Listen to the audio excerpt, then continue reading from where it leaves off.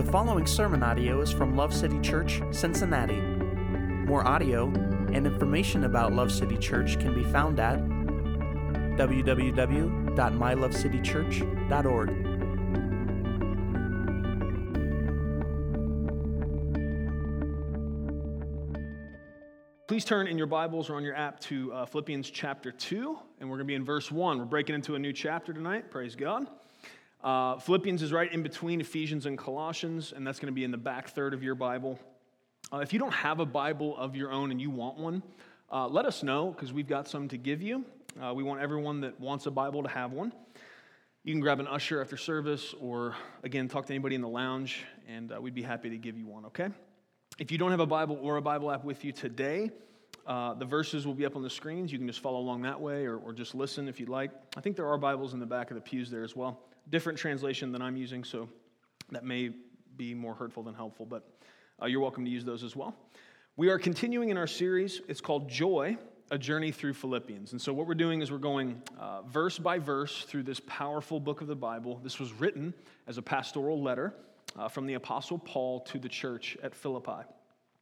Now, last week, we had a Super Bowl party, which was a ton of fun. I just wanted to take a moment to thank everyone who helped to pull that off, either by coming early to set up or cooking what was undoubtedly the best food spread in Cincinnati. I think we hold that claim to fame, to the glory of God. G-A-W-D, God, right? Or spending time with the kids. Some of you sacrificed time and hung out with the kids so that some of the adults could watch the game. Or a bunch of you stayed late to help us clean up. So just thank you for any part you played in that or for coming. We just appreciate it. And we're glad those of you that had other engagements that you were out taking the light of the gospel and the Spirit of God wherever you went. So praise the Lord.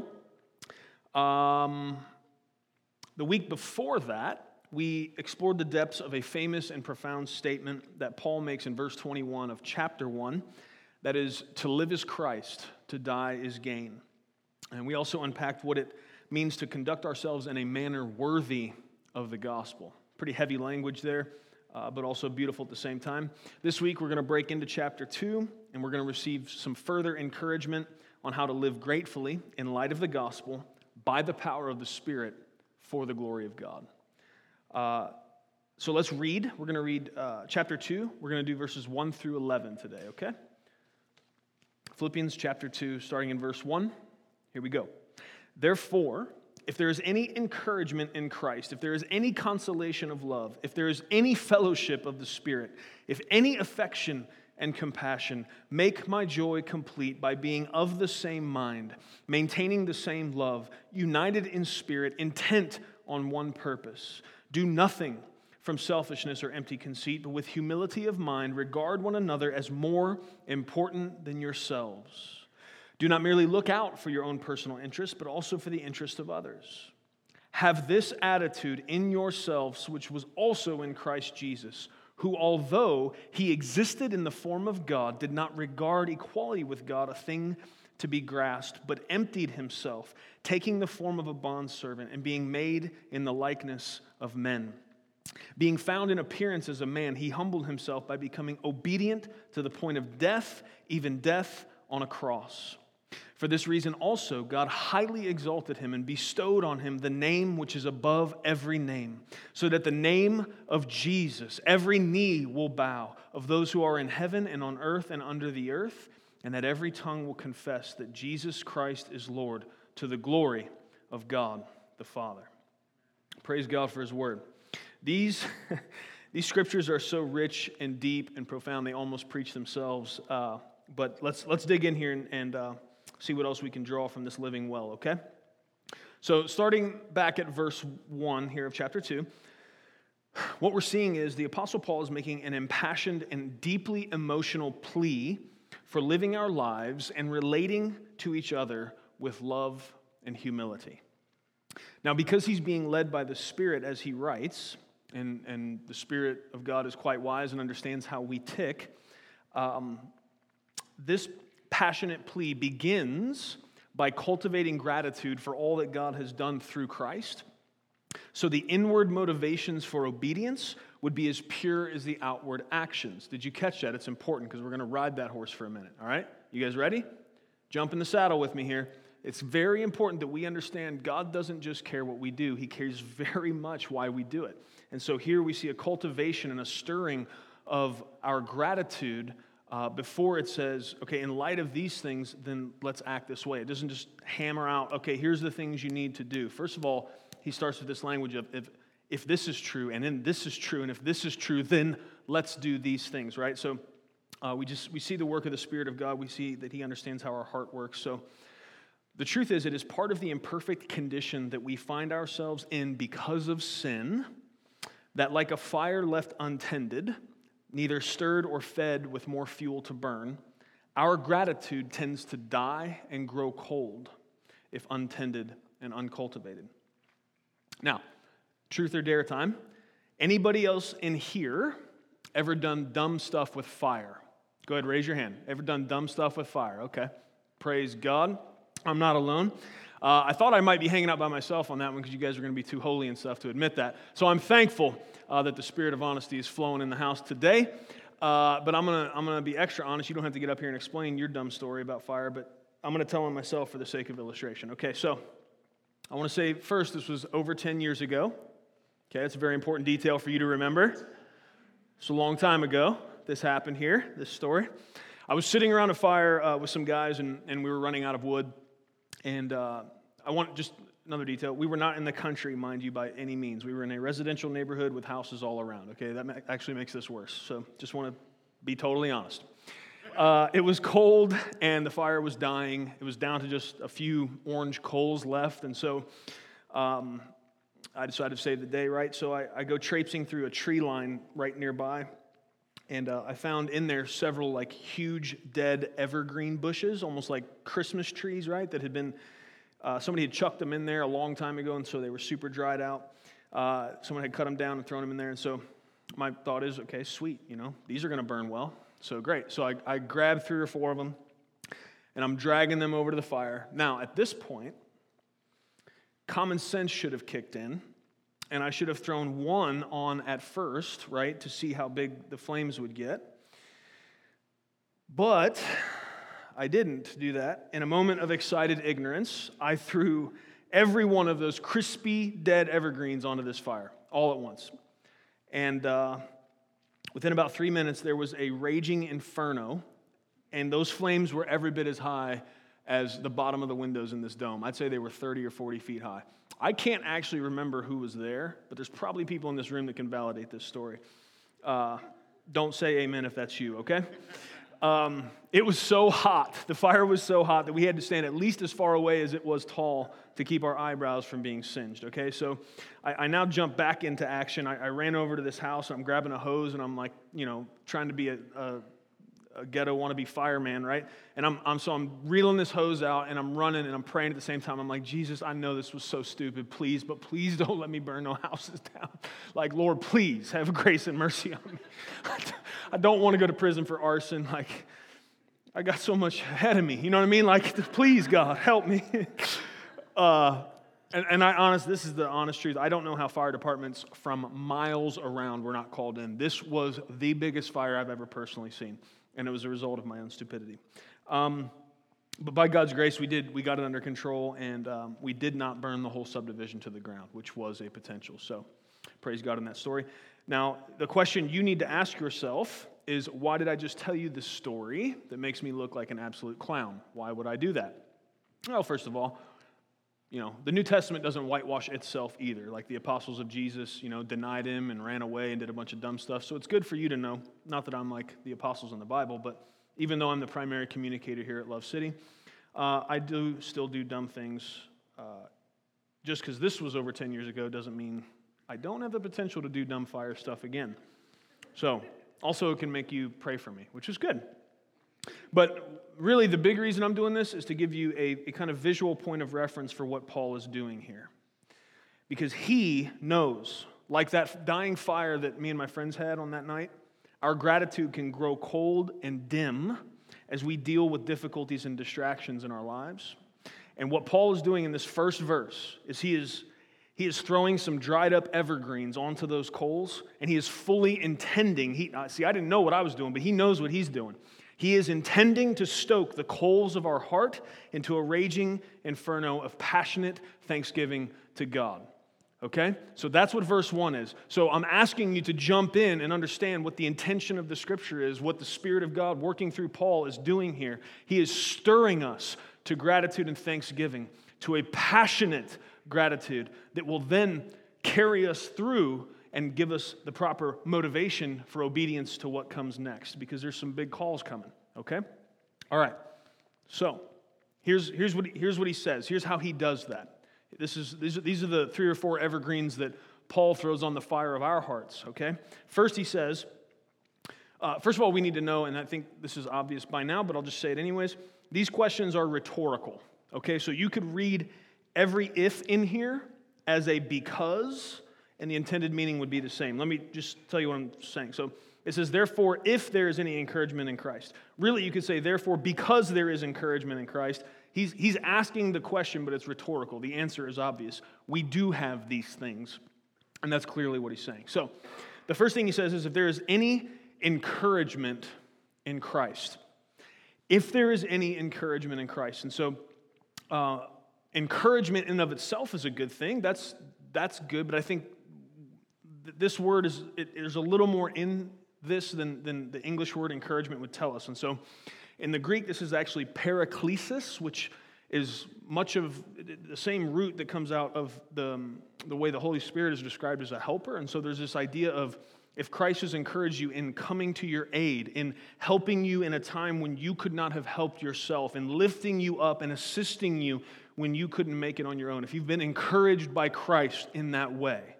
Okay, so that's number 1, the first evergreen he throws on there. Remember how many times Jesus has come to help you and encourage you and to lift you up when you could not lift up yourself. Okay, so that's the first one. Second, he says, if there is any consolation of love.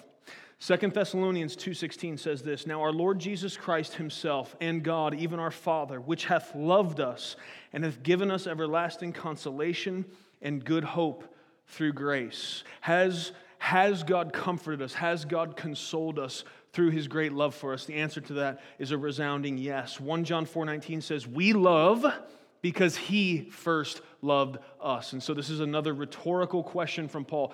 If there is any consolation of love, if there is any comfort in the fact that God loved you when you were unlovely, that God loved you when you didn't love him first, that he took the effort and the initiative to go first, pouring out his love upon you so that you could even understand then what love is and respond. If that's true, if you've had encouragement in Christ, if there is consolation of love, what's he say next? If there's any fellowship of the Spirit, if by the miracle of the Spirit of God dwelling in you, you have tasted the sweetness of everlasting companionship with God. If you have experienced the vanquishing of loneliness because of God's good promise to never leave you nor forsake you, or if you have experienced the power of the Spirit of God, which comes with the crushing force of a wrecking ball to decimate the high walls of pride and prejudice and preference that normally stand between people. So whether you've experienced the beauty of the Spirit of God dwelling in you as a result of salvation, that now the Spirit of God does not dwell in a tabernacle in the middle of the desert, but now, because of what Jesus has done, we are now the New Testament temple of the Holy Spirit. And so if you have seen loneliness flee away from you, as you have realized in the midst of a time where you were tempted to feel like you were alone, that you are never alone. I've told this a bunch of times, but it's so cool to me, and it sticks with me that I think it bears repeating. I was driving through the hood one time, and I looked over, and there was this graffiti piece on this wall. And I think it was an angel or something. I can't remember even what the art was, which is not surprising because it's me. I remembered the words. But here's what the tag said. It said, even when I'm solo, I'm rolling 4 deep. And also because I'm so urban, that's why it really related to me, as you can tell. I'm definitely a city guy, you know what I mean?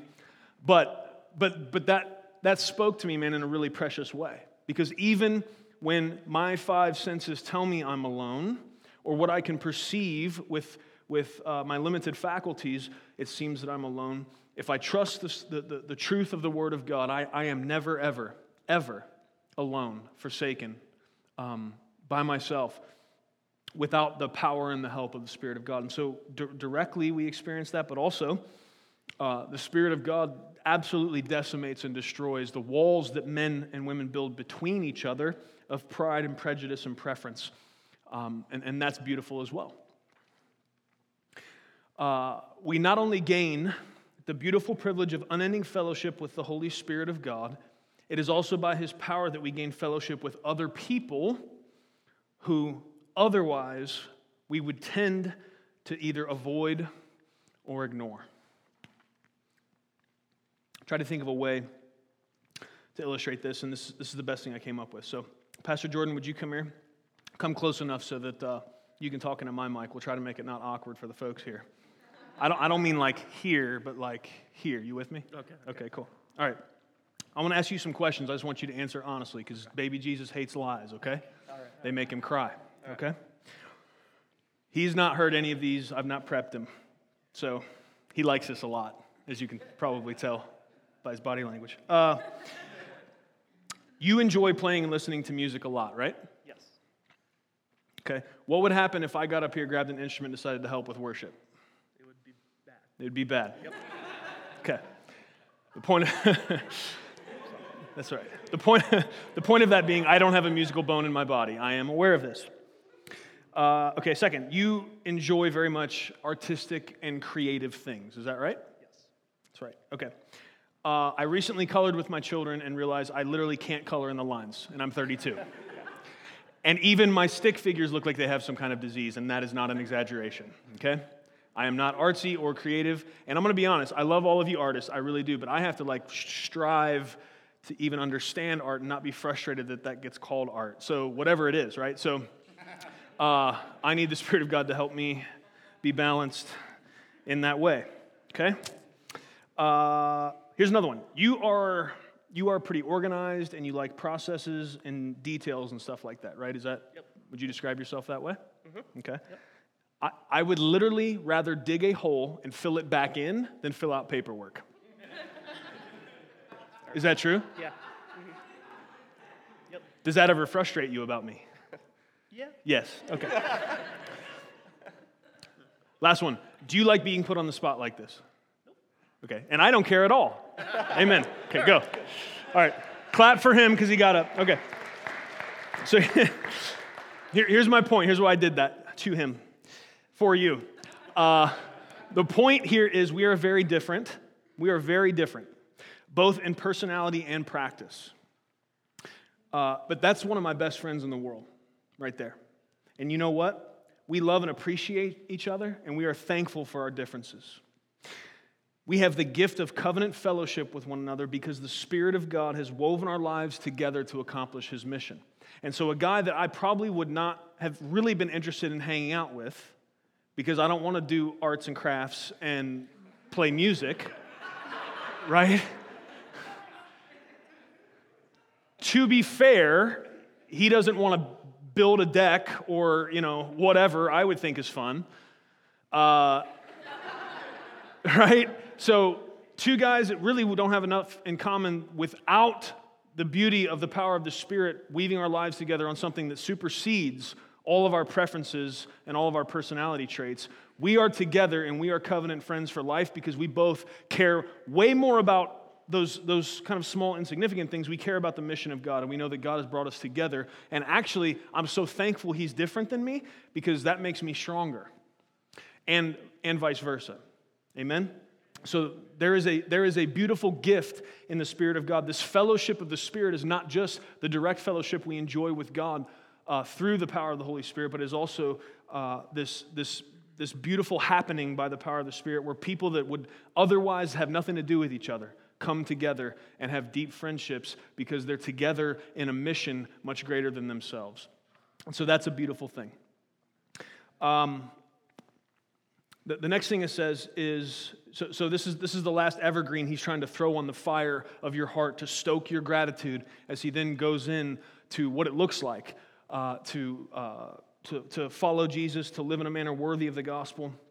And he's gonna ask some big things of us. It's gonna take the grace of God and the power of God to do any of this. But first, he wants to stoke our gratitude so that our motive is not Our motive for obeying what it is going to be laid upon us today by the Spirit of God should not be, okay, well, I see that God wants me to do that, so if I do that, then I hope then He'll do some good things for me. You see, here's why that can't ever be the case. Here's why the Spirit of God instructs Paul to start this way. Because my obedience to God needs to be motivated not by a hope of Him doing some future good thing, but it needs to be motivated by the fact that I could rattle on forever about all the good things He's already done. That is what's happening here.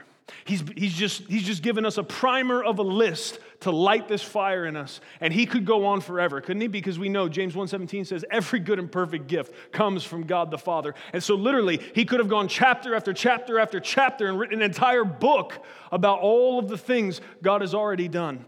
And if God had stopped with sending Jesus to die in our place for our sins, then that would have been enough for us to go on and obey everything else that's about to come. However, He doesn't stop there. He pours on continual grace and blessing on top of that because He's that good of a God. And that is why it is very difficult to understand why anyone would not want to worship Him, because He is a good Father.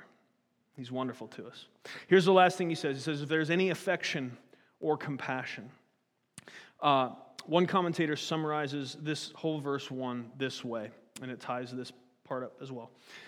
He says, Paul mentioned these things in a manner that suggests to us that they should all be obvious parts of the Christian's experience. To make his rhetorical point, he could have just as easily said, if water is wet, if fire is hot, if rocks are hard, and so forth. Do you understand what I'm saying? Paul's saying these first things, he's talking about if there's any encouragement in Christ, consolation of love, if there is fellowship of the Spirit, if there is affection and compassion, he's saying these things should so mark the life of the believer. This should be so commonplace that you could switch those things out for, hey, is fire hot? Is water wet? It should be so obvious for us that he can ask this in a rhetorical, almost sarcastic way to make the point and to stir us and spur us towards gratitude and thankfulness to God. Okay?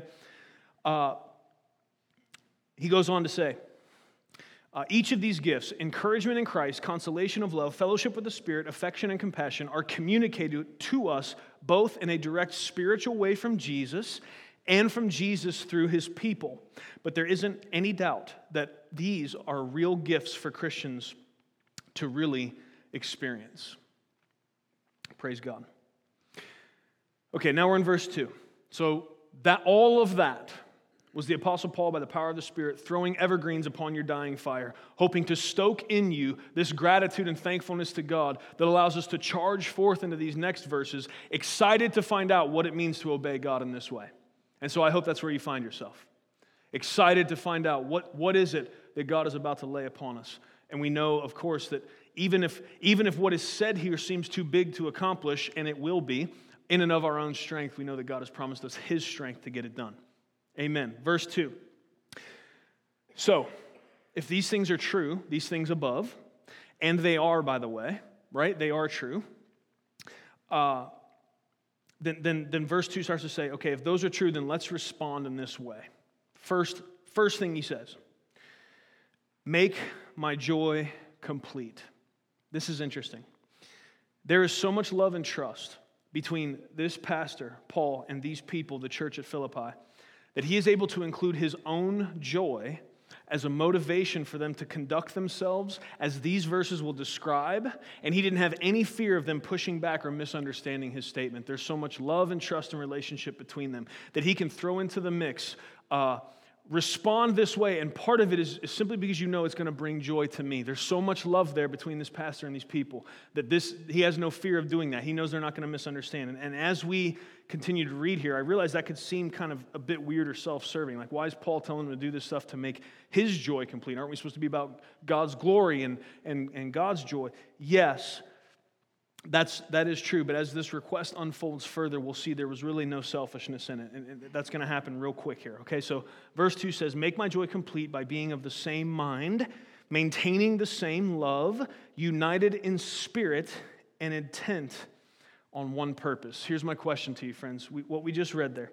So what's he ask? He says, make my joy complete by doing these things, being of the same mind, maintaining the same love, united in spirit and intent on one purpose. Here's my question to you. If they're doing that, if they're united in spirit, if they're intent on one purpose, if they're maintaining the same love and they're being of the same mind, in Paul asking them to do these things to make his joy complete, if they're all of one mind and they're all working towards the same goal and they are in this unity that is empowered by the power of the Spirit, if Paul's joy is increasing, what's happening to their joy? It's also increasing, right? And so there's no selfishness in this request. And him saying, make my joy complete, he's also saying, make your joy complete. Because if we're all of one mind and we're all on one mission and we're connected vibrantly by the power of the Spirit with the love that God supplies, if that's happening, then my joy is connected to your joy and your joy is connected to my joy. And it moves up together. And so he's not only laying upon them this, hey, I think to some degree there's this understanding that he's put on them, like, listen, I'm in jail for the sake of the gospel. Like, do these things, and this is going to help encourage me as I continue to try to fight my way through this thing and trust God in the midst of this trial. But at the same time, he's also saying to them, as you're making my joy complete, you're making your own joy complete. Your own joy is going to increase if you're in unity of mind and you are united by the power of the Spirit and you're intent on one purpose. You're joined together in one purpose. You're not gathering together with 300 different purposes, but there is one purpose. It is focusing upon the furthering of God's kingdom, the preaching of His gospel, and the glory of His name. If we have one purpose, it undercuts so many of the attempts of the enemy to undo the will and the plan of God amongst us and in the world. These things are so incredibly vital. Verses 3 and 4. First of all, I'll tell you that these verses 3 and 4, actually 3 through 11, the rest of this section that we're dealing with today, 3 through 11, they are a primary source of two of our core values here at Love City. And so we have 5 total core values. I'll just give you those quickly in case you have not heard those. There's 5. The last 2 we'll deal with in these verses at length. The first 3 I'm just going to give you so that you can hear them. The first is that we are gospel-centered in everything. What that means in very short terms is the gospel informs and essentially is the thrust of absolutely everything we do. We don't do anything without asking, how does this affect the furthering of the gospel? And if it doesn't have a positive effect upon the furthering of the gospel, we don't exert resources or effort towards it. Period. We are gospel-centered in everything we do. Okay? That's number 1. Number 2 is redefining love to the culture. We believe part of our mission at this church is to reflect like a mirror the love of God to the culture so that they can see the difference between the love of God and what that looks like and what most of our culture has come to decide love looks like. And so we think that's really important for us to explain the goodness and the depth and the beauty of God and His gospel. If you don't understand what love is from the definition of its creator, it's going to be very hard for you to even grasp much about what the Bible's teaching, because love is so central and it's such a pillar to the whole narrative of what God is doing in the Scriptures. So redefining love to the culture. The third is that diversity is strength. And so we believe that if we have different people of different ages, races, socioeconomic statuses, if we have people that are different in all different angles, and those people come together, which sadly doesn't happen oftentimes in churches. Oftentimes people cluster together with those that are like them because that feels the most comfortable. But we believe that there is strength in diversity. And so the more different kinds of people come and join in on this mission of telling people about Jesus, we believe the stronger we will be. We believe we'll be able to flip that jewel of the gospel from more angles and see more of its beauty, the more different kind of folks and different kind of backgrounds and different kind of experiences we have as a part of the family of God here at Love City. So we believe diversity is a strength. The last 2 we're going to cover in these verses, okay? So and you're going to actually see as we move through here that these last 2 core values are so tightly interwoven that they really cannot exist without each other, but there's so much in each that they deserve distinction, right? You could almost make them one, but man, then it would be so big it would almost be impossible to understand. So we've put those in 2. So the next core value and what we're going to see laid upon us here is we here at Love City, we strive for unity in our homes, in our church, and in the body of Christ globally. Okay, and so where do I get that? I'm in verses 3 and 4. Let me read those to you, and then I'll talk to you why that's a core value for us. It says, do nothing. Come on now. Did you hear that? That's a big, absolute word that doesn't leave any loopholes or any room to run away, does it? Woo, buddy. Okay. Do nothing from selfishness or empty conceit, but with humility of mind, regard one another as more important than yourselves. Do not merely look out for your own personal interests, but also for the interests of others. Wow. Okay. So first of all, on the vein of unity, if we do nothing, I mean, that's why I said these scriptures almost preach themselves. What else do you say? If you just do this, do nothing from selfishness or empty conceit, but with humility of mind, regard one another as more important than yourselves. How many squabbles and empty arguments and old foolishness that happens inside God's church and outside of God's church would dissipate into nothing if we just obeyed that verse right there? Man, it would blow it up. That would be so helpful. So we need the help of the Spirit of God, and we need the gratitude stirred in us by verse 1 to motivate us to go hard after every single situation you're in, and you're tempted to start thinking too highly of yourself or start thinking real low of someone else. You got to run yourself through this grid. And first of all, you need to let the weight of this sit upon you. Am I doing anything? Am I doing this? Am I saying this from selfishness or from empty conceit?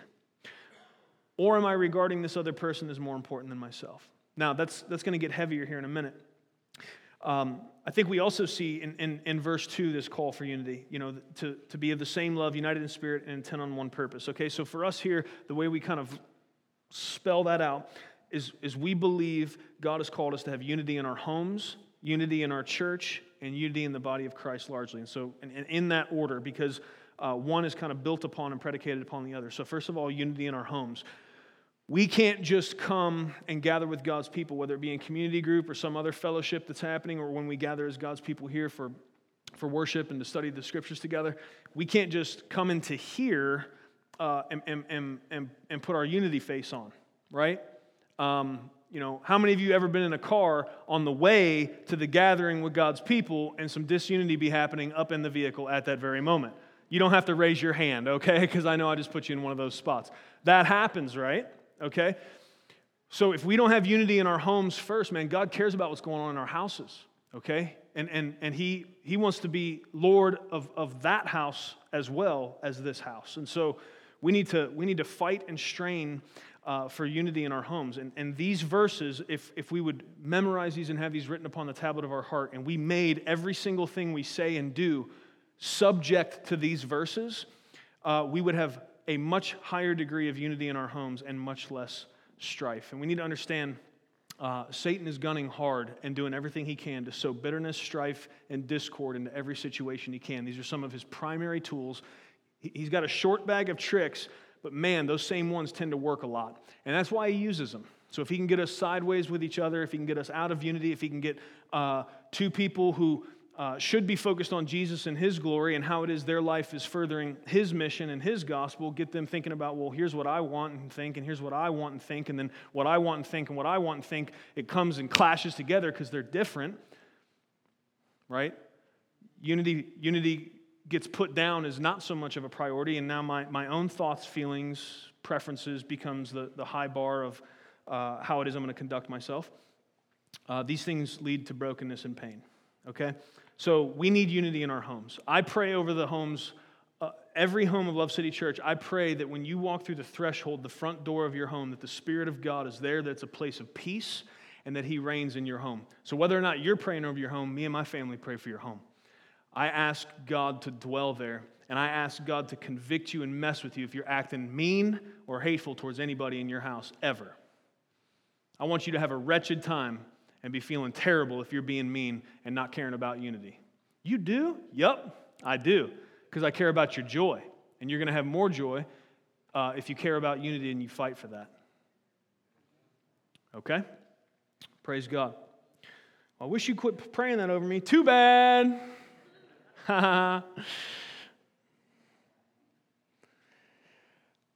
So, unity in our home, unity in our church, right? So that just expand that premise then to the size of the body of Christ here at Love City, right?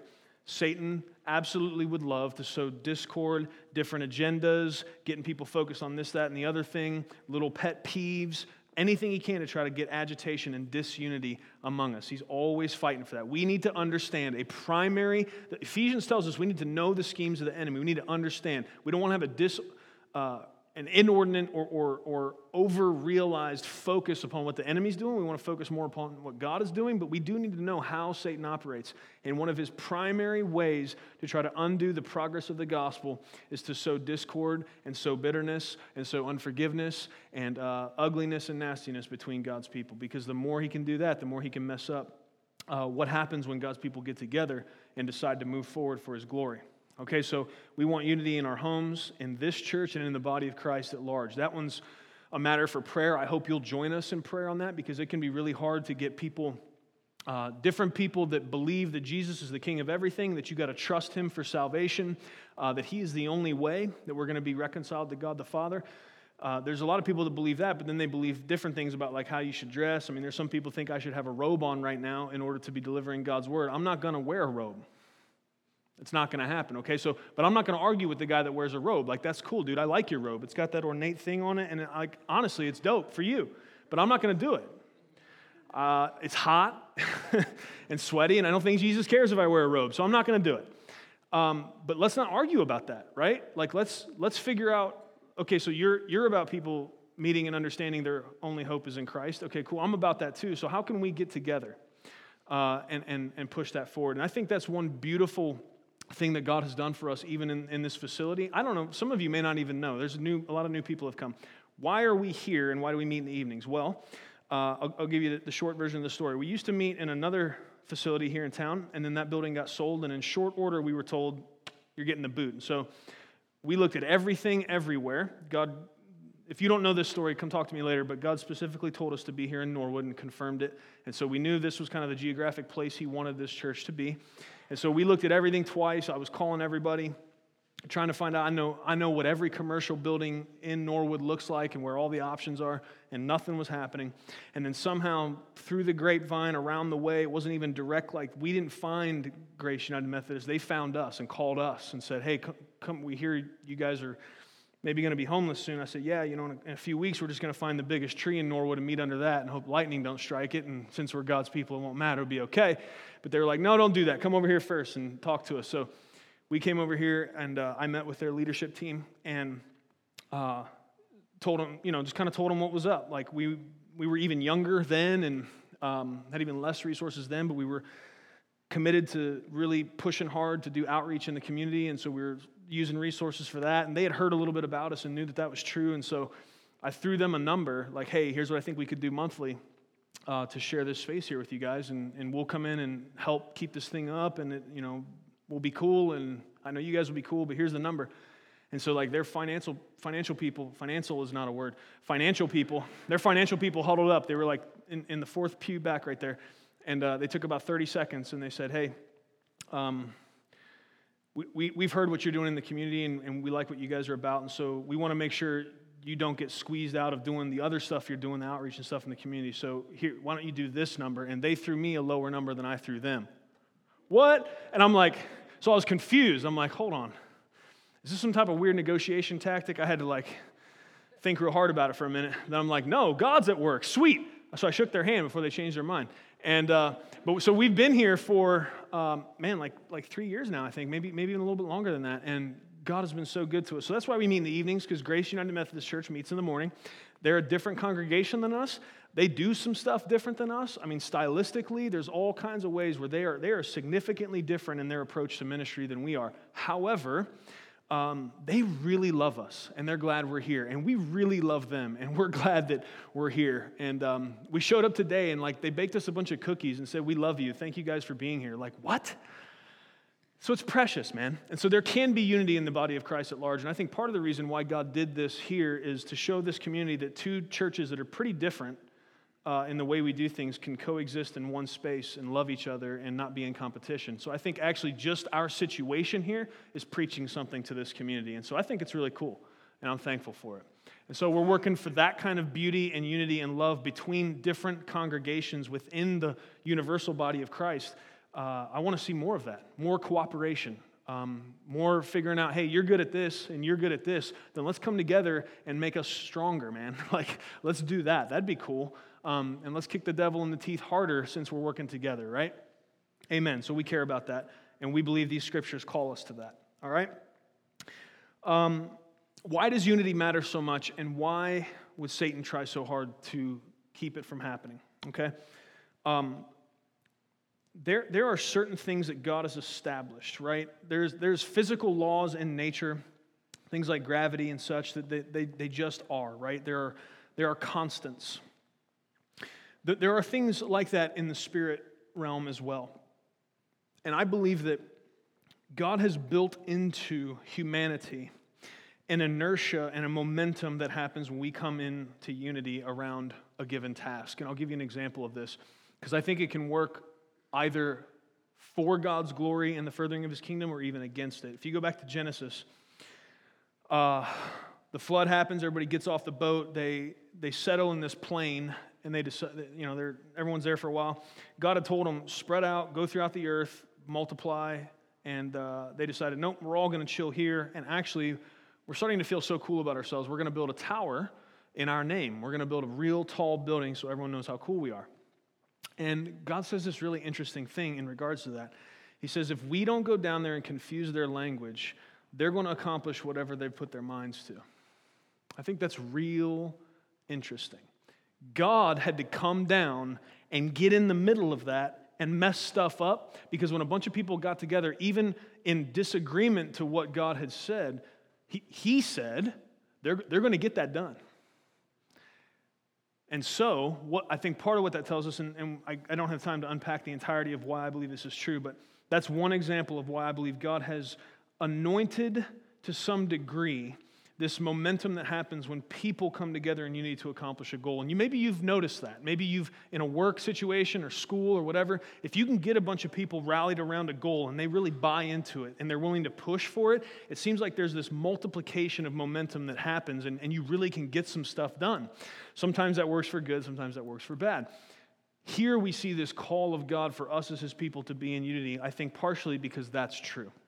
And if we would just let some of the dumb stuff that stands in the way of this type of unity drop, and we would understand how important it is for us to strive and fight to be in that kind of unity, and we would understand how much it is Satan in little ways sows little seeds of discord and stuff to try to stop it from happening.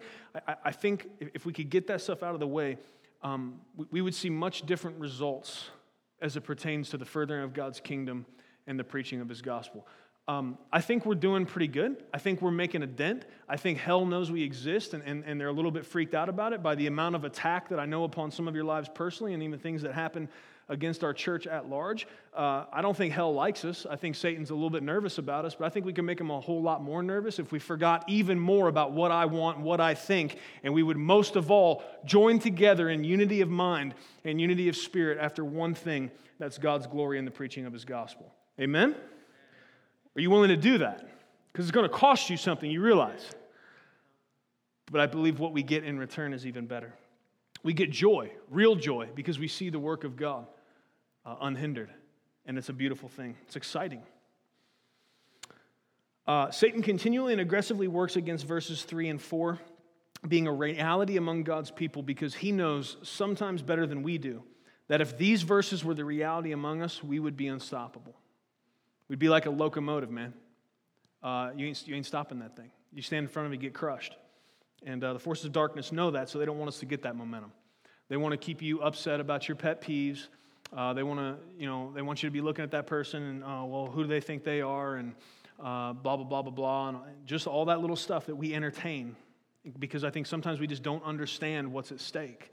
And we don't understand the potential of what would happen if we cut that stuff off, if we took every thought captive that stands against this beautiful word of God and the power of unity among God's people. If we would do that, I think we would see a multiplication, not just an addition, but a multiplication of the effectiveness of God's people in this mission that He's given us. That's an exciting thought to me, because we're already kicking the devil in the teeth a lot, right? I know your stories, and I know what's going on, and we see the beauty of what's happening as God's people, but I'm all for more. More glory for God and more devastation for the kingdom of darkness. Praise God. And so I'm asking you, friends, in light of that, to let your hearts and minds be filled with God's vision for His church. Because we are not supposed to huddle together in fear, hoping that He returns quickly so we can escape. I think that's sometimes how we think of this. If I can just survive this craziness that is the world I live in today, and huddle together with a few other believers and we don't take each other out, then great, we did it. That's not the picture painted of what we're supposed to be doing, especially in the last days, man. What we're supposed to be doing is taking ground, not receding, right? And I don't mean in some weird imperialistic way. I'm talking strictly when it comes to sowing the truth of the light of the gospel into as many places as possible, okay? What we are called to do is to go forth into all the world, make disciples, and take the gospel into every single corner. And so that's why our vision here is for as many people as possible to meet Jesus. Our vision is, we just want it to be what the Bible's vision is. What is Jesus' vision for His church? What has He asked us to do? We don't need another vision. God gave the church a vision. The vision is get the gospel to as many people as possible. So we're just going to keep doing that hard until He either comes to get us or we die. Is that cool? I mean, what else, man? There's nothing else I want to really be a part of. I want to see God's vision done. Verses 5 through 11 inform the fifth and final core value. And so the other one I gave you is we want unity in our homes, in our church, and in the body of Christ globally. That's an important facet of gospel mission. Verses 5 through 11 inform this, that our fifth core value is humility as exemplified by Jesus. Humility as exemplified by Jesus. The Bible is full of exhortations and commands to be humble. It's also full of warnings against being prideful. This is all through the Scriptures. This is not just here localized to Philippians 2, of course, but I believe here Paul pulls out the end-all, be-all, no more discussion needed, Holy Ghost smackdown against pride in all its ugly forms. This, I think, is the argument. This is the line of thinking that brings humility to the forefront and should, by God's grace, empower us to walk it out. So let's read these again in light of that. It says, "Have this attitude in yourselves, which was also in Christ Jesus, who, although He existed in the form of God, did not regard equality with God a thing to be grasped, but emptied Himself, taking the form of a bondservant and being made in the likeness of men, being found in appearance as a man. He humbled Himself by becoming obedient to the point of death, even death on a cross. For this reason also God highly exalted Him and bestowed on Him the name which is above every name, so that at the name of Jesus every knee will bow, of those who are in heaven and on earth and under the earth, and that every tongue will confess that Jesus Christ is Lord, to the glory of God the Father." Here's what we see. In the gospel broadly, and in the incarnation specifically, we have all the motivation for humility that we should ever need. Here's what I'm saying. It's saying, so He calls us into humility, verse 4, and He's like, now here's an example for you. Jesus. This is the attitude Jesus took, right? This is the guy that was highest, the one not created, the one there when the very foundations of the earth were spoken to existence. The very highest and most glorious made Himself lowest and most despised so that you and I could have a hope of reconciliation and relationship with God the Father. If the very highest and most glorious made Himself lowest and most despised, what excuse do we have at any moment to refuse to do the same? He's taken away every excuse for pride or for assuming we are more important than we are. And listen, humility is not sitting around bad-mouthing yourself, talking about how terrible you are. Humility is much more It's not so much thinking less about yourself, it's thinking more of others. It's making others' betterment and others' needs higher than your own. It doesn't require you, laying on the ground, groveling, saying, I'm a worm, and, just being a weirdo about it. That's not what humility really looks like. Humility, though, is our heart being turned out towards others and our focus being upon what is for their good. What is going to help them? What is going to be a blessing to them? And we see that Jesus Christ, the King of glory, the only begotten of the Father, that He did that. Well, how did He do it? Well, first of all, He did it by becoming incarnate, right? By becoming a man. And this gets down to some of the mystery and some of the things that at the end of the logic road, there are points in the Christian faith where it requires just that. It requires faith. There is only so much that our finite minds are going to be able to grasp about the fact that the God of the universe took on flesh and came and walked among us. But it's clear some things we need to understand from this. We need to learn from this, though. So who, although He existed in the form of God, did not regard equality with God a thing to be grasped. Not grasped like to get it, but to hold onto it, right? He let that go, being in all of the glory at the right hand of the Father in heaven. He was willing to open His hands, and here's the next verse. He emptied Himself, taking the form of a bondservant and being made in the likeness of men. And so this is part of the mystery of what God did in Christ. He sent Jesus to somehow retain His godness and yet take on flesh. It's very important that we don't think that Jesus cast off completely His deity to become a man. And it's also important that we don't think all He did was somehow put on a skin suit and fake being a man. God was able to, in Christ, restrict Christ's deity to the point that His humanness was full and real, and yet He retained the fact that He was God. And He took this humble form, the Bible says, of a bondservant. And Paul points out that He not only was obedient to the point of death, but even death on a cross. Why say that? Because the cross, this was a death implement meant for public shame. Jesus didn't just die in our place for our sins. He died in one of the most gruesome, painful, public, terrible ways humans have ever invented to torture and kill somebody. Stripped naked, nailed through the most sensitive nerve centers on His body onto a cross, left there to die and asphyxiate. As your body weakens, you're not able to hold yourself up and catch a breath. And yet, the beauty of what we see in Christ is even as every breath is becoming laborious. Every breath, he's having to pull up on these nails in order to even bring air in. He's spending some of those precious breaths praying to God the Father and asking that He would forgive the people that just nailed Him there and were still down there jeering, spitting, hurling insults, gambling for His clothes, and calling up to Him and saying, hey, if you're the King of the Jews, if you're who you say you are, get yourself down. And what does He do? Pulls up in all the pain that it cost Him to catch a breath and say, God, forgive them. They don't know what they're doing.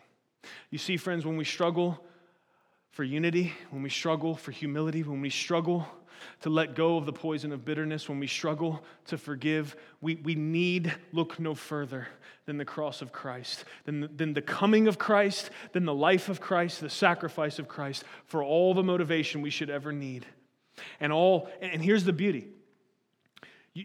See, this is the problem. This is why we need to understand that though Jesus was God, He was also fully man. Hebrews tells us He was not a high priest that could not understand our frailty and struggle. Somehow, in order for Him to step in and to be the sacrifice that would pay the price for all of our sins, He had to fully be able to experience what it is to be like us. And so He felt the pain, He felt the struggle, He felt the betrayal, all of it, the anger. You guys know Jesus got angry, but He didn't sin in His anger. But He struggled. He was tempted by Satan, just like we are. And the power of the Holy Spirit that empowered King Jesus to refuse temptation throughout His life, He has promised to us. Do you see that? You are not alone when it comes to this monumental task of living in unity with other believers in your home, in our church, and in the church broadly. You are not alone when it comes to the monumental task of keeping your mind right about yourself and others, not thinking more highly of yourself than you ought to. I know that's a constant struggle. I know there is a constant counter-narrative. As soon as you step out these doors, there's going to be a counter-narrative screamed at you that is the exact opposite of everything I've just said. You're great, you're awesome, you deserve it, you're the best, self-esteem, rah, rah, rah, feel good about yourself, feel better about yourself, make a big list of why you're so awesome, yay, yay, yay, yay, yay. Look, man, you are great, but the only reason you're great is because Christ has put something great in you. And so we need to find our esteem and our identity and our hope in Him. And then we don't get this stuff twisted. Then we don't start thinking, I'm better than that person in any way. We don't walk by people that struggle is different than ours and judge them harshly. Because we understand that though our struggle may look different, we all still struggle. And I'm not better than them. They're just like me. And so I need to figure out how to love them and how to be in unity with them. And I need to be humble. Because here's what Jesus had to do. Jesus had to consider you and me more important than Him to go to the cross and die for us. Do you understand what that means? Jesus is, in fact, more important than you.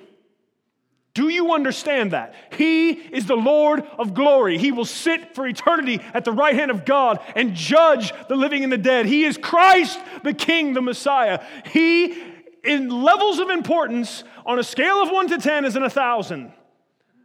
Okay? Very, very important. And yet, considered Himself of less importance than you so that He could die for you. What does that mean we have to do? That means every single day I need to make a choice to decide that my wife's wants and needs are more important than my own, that my children's wants and needs are more important than my own. You know what? When I walk in the door and my feet feel like someone hit me with a bat and all I want to do is lay down, but my kids grab me and say, Dad, let's wrestle. I need to make a decision in that moment, not to do what I feel like doing. I need to pray and ask God to give me the strength to lay down on that floor and wrestle with those kids.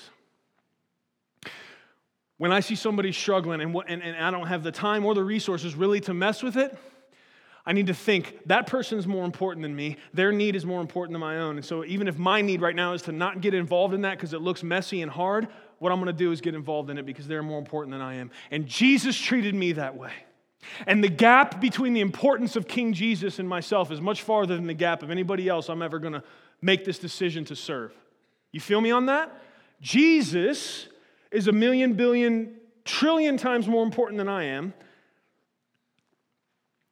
The gap between Him and I is far different than the gap I would ever find with somebody else.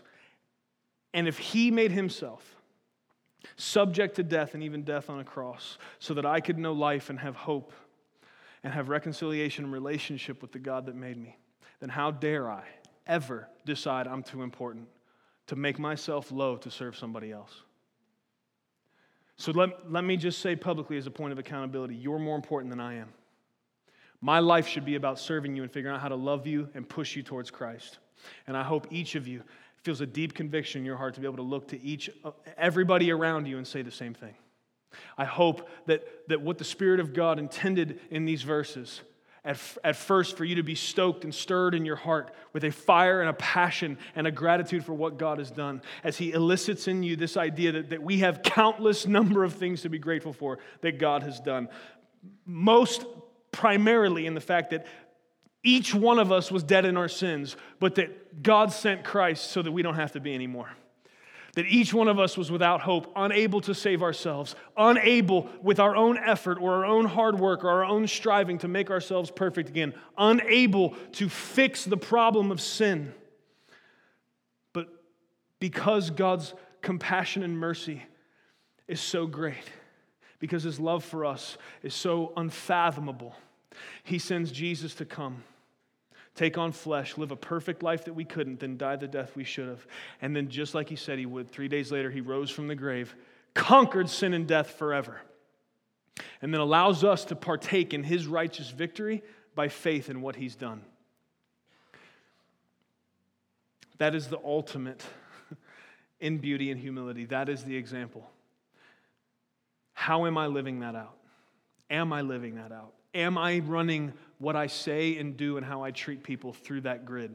Does that even cross my mind before I say things or make decisions about how I'm going to do things? Should it? These are the questions. And I just asked you some rhetorical questions like Paul started with. The answers to all those are yes, you should. Praise God. May we be a people whose hearts are ever burning with the unquenchable flames of gratitude to King Jesus. And may this gratitude motivate our obedience to God and our pursuit of humble unity with His people.